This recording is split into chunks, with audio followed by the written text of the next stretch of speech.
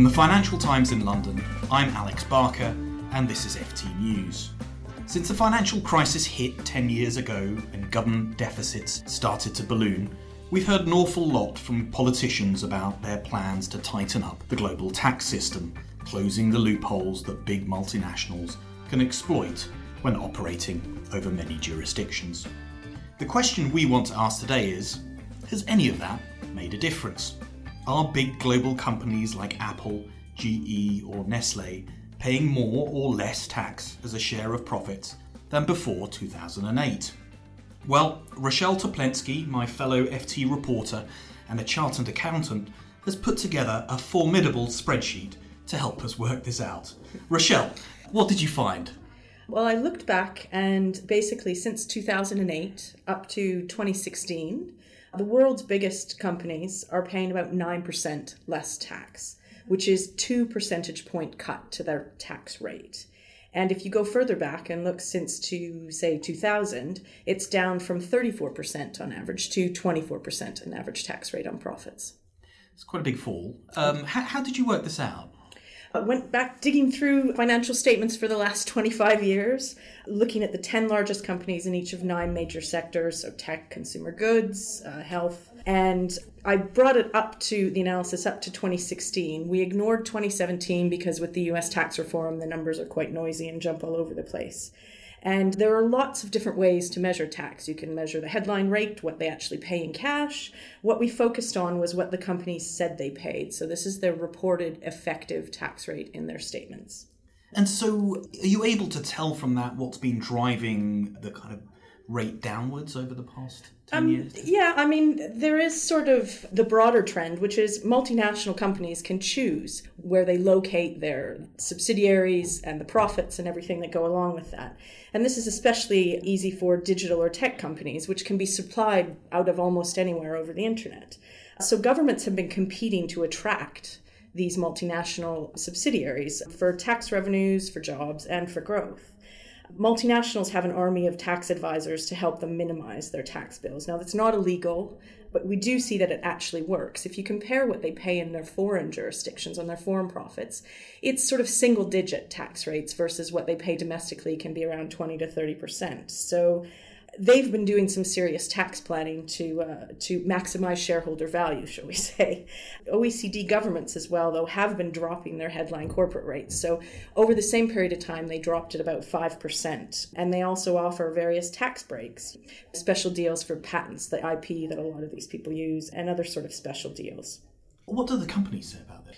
The standard reply is we're paying all the tax legally required, that we are maximizing our shareholder value, and that's true. They are paying what's legally required, but there's a lot of fiscal pressures on governments since the global financial crisis that you talked about, and this sort of idea that Main Street bailed out Wall Street and people feeling a little left behind. We've also seen a lot of leaks around of these shocking sort of low corporate tax rates or sweetheart deals. So there's been quite a political pressure to crack down on these companies. And if you look at the same period of time, actually since the global financial crisis, in the same countries in the OECD, personal tax rates are up about 6%. So the companies also say they welcome predictable international reform. They just want the governments to do it forward-looking, and they want it to be coordinated. So just to summarise, we've seen consumer and worker taxes rise over the last 10 years. The headline rate that governments set for corporate tax has been falling. Has the reported rate that companies say they're paying, has that fallen at the same rate as government headline rates, or has it been faster? It's been faster. So the companies are reporting that they are getting about a 9% savings, and the governments themselves have dropped their headline rate about 5%. So it's almost double. And is this likely to change anytime soon on the corporate side? Is anything coming through? Are there any political initiatives being taken that might change this? And surprisingly, there are a lot of political initiatives. The EU has been cracking down and trying to close some of the loopholes. You heard the double Irish and all these different things. So the laws have been changing around some of those, grandfathered in, so that takes some time. There's also been a crackdown on sweetheart deals. So we've seen Margrethe Vestager have a number of cases that she's basically the EU Competition Commissioner. Yeah, who's come out and said that certain member states have given what amount to basically too good a deal, almost state aid, it's so good, to various companies. The record one of that was the headline grabbing $13 billion Irish back taxes that Apple is compelled to pay. Soon, hasn't yet paid, but soon to pay. And then we also see a lot of talk around a digital tax now. Some European countries have been asking for that, and they're considering that. And the longer term gain is overall tax reform, but that requires unanimity. And with these things, the devil can be in the detail a little bit. So everybody can agree on a broad principle, but when you get into the detail, it takes a long time. So, the EU's also been working with the OECD and the G20 and this, what's called the BEPS project, which is base erosion and profit shifting. And it's trying to come up with a global set of rules that will make it more fair. And again, progress on this has been slow. There will ideally be some changes. The changes around that, there's some tax transparency, some reporting transparency, some change in loopholes, a whole range, a menu of things. And there's expected to have some of those changes come in over the next 5 years. It's taken a long time to agree. But that's sort of, as I said, it's easy to agree in principle that we need fair taxation. But when it comes down to the detail, what is fair taxation for a Dutch company, the government might think quite differently than a Spanish government or a French government. So it's kind of like frenemies, if you will. And we've seen this. There's this tax competition. So while there's this sort of concerted political will to do something, we actually sort of come down to this competition where governments cut their rates or offer special deals. And honestly, with the US tax rate cut down to 21% in their corporate tax rate, we're likely to see another round kick off where governments start looking at their rates and maybe cut again or offer some more benefits in spite of the political rhetoric. Thank you very much, Rochelle. You can read more on this story at ft.com.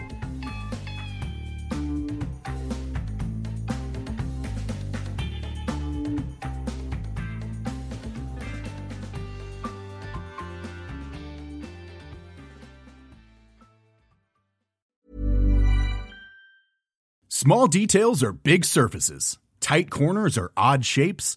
Flat, rounded, textured, or tall. Whatever your next project, there's a spray paint pattern that's just right. Because Rust-Oleum's new Custom Spray 5-in-1 gives you control with 5 different spray patterns.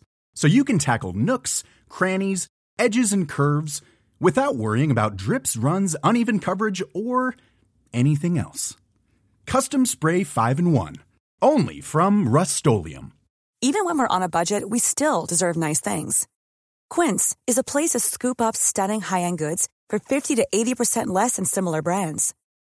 They have buttery soft cashmere sweaters starting at $50, luxurious Italian leather bags, and so much more.